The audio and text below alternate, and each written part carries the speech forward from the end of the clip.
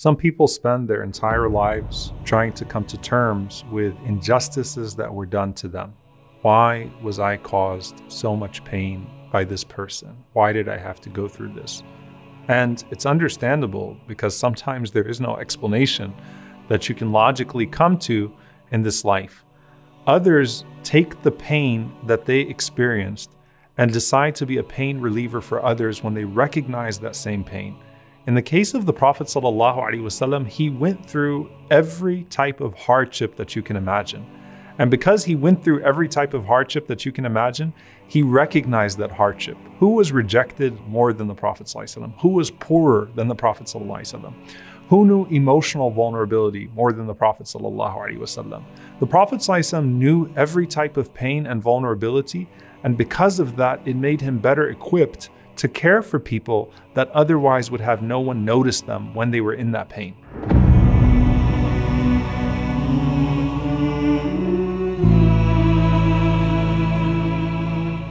Allah subhanahu wa ta'ala mentions haqqun lis-sa'ili wal-mahrum, that the people who pray at night, they have in their wealth a right for those who ask and those who don't ask, those who are forbidden from asking. And what that means is there are people that will ask you when they're in pain, when they're in need, and there are people that will be forbidden, sometimes from their dignity, from their sense of shame, that they don't want to ask for help. And if you are a person that prays at night and pays extra attention to your Lord when others sleep, then that equips you to have a greater lens to pay attention to people that others are not paying attention to during the day. And so the Prophet ﷺ excelled at haqqun lis-sa'ili wal-mahrum, at being there for those who would ask and at being there for those who were prohibited from asking by their circumstances.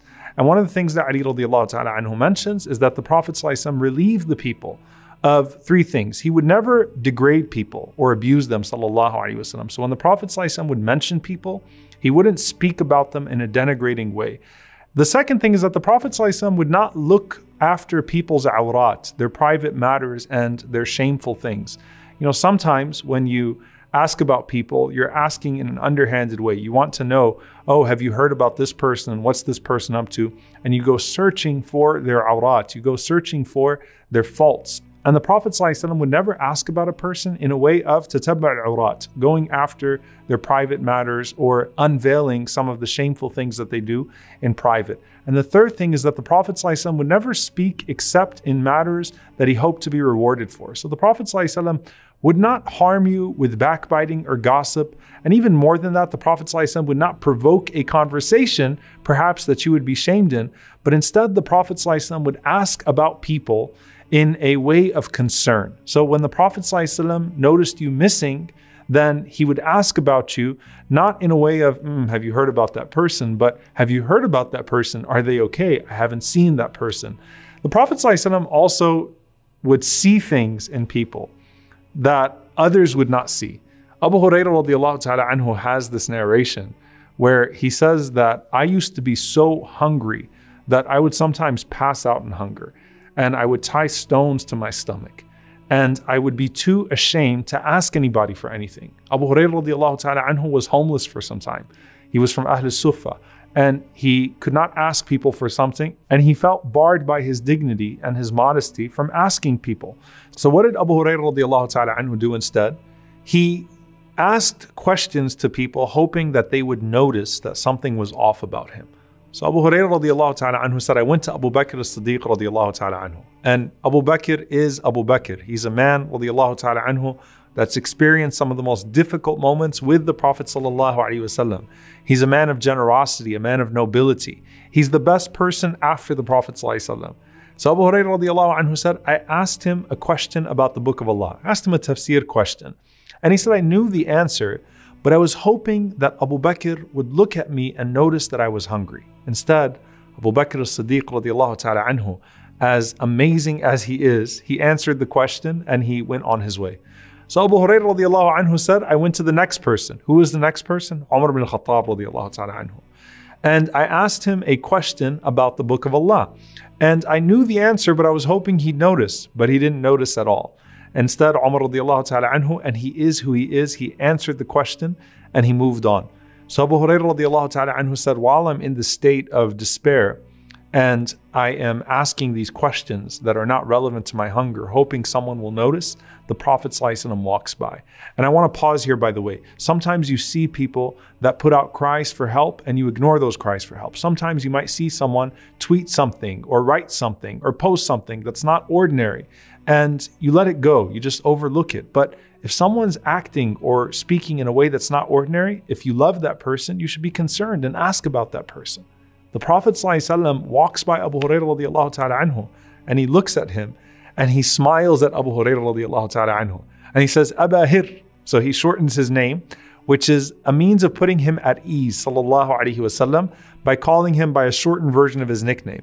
And Abu Hurairah radiallahu anhu says, Labbayka ya Rasulullah. Here I come, oh ya Rasulullah. Here I am. What is it, ya Rasulullah? He says, follow me. So Abu Hurairah radiallahu ta'ala anhu says, I followed the Prophet ﷺ, and the Prophet ﷺ took me to this person's house, and we were served with laban. The Prophet ﷺ took that pitcher of laban, of yogurt, and he let it go around the room to everybody else. And I was afraid that nothing would be left for me until it got to me. And the Prophet ﷺ said, drink, O Abu Hurairah. And he said, I drank. And the Prophet ﷺ said, keep drinking. And he said, I kept on drinking until I could drink no more.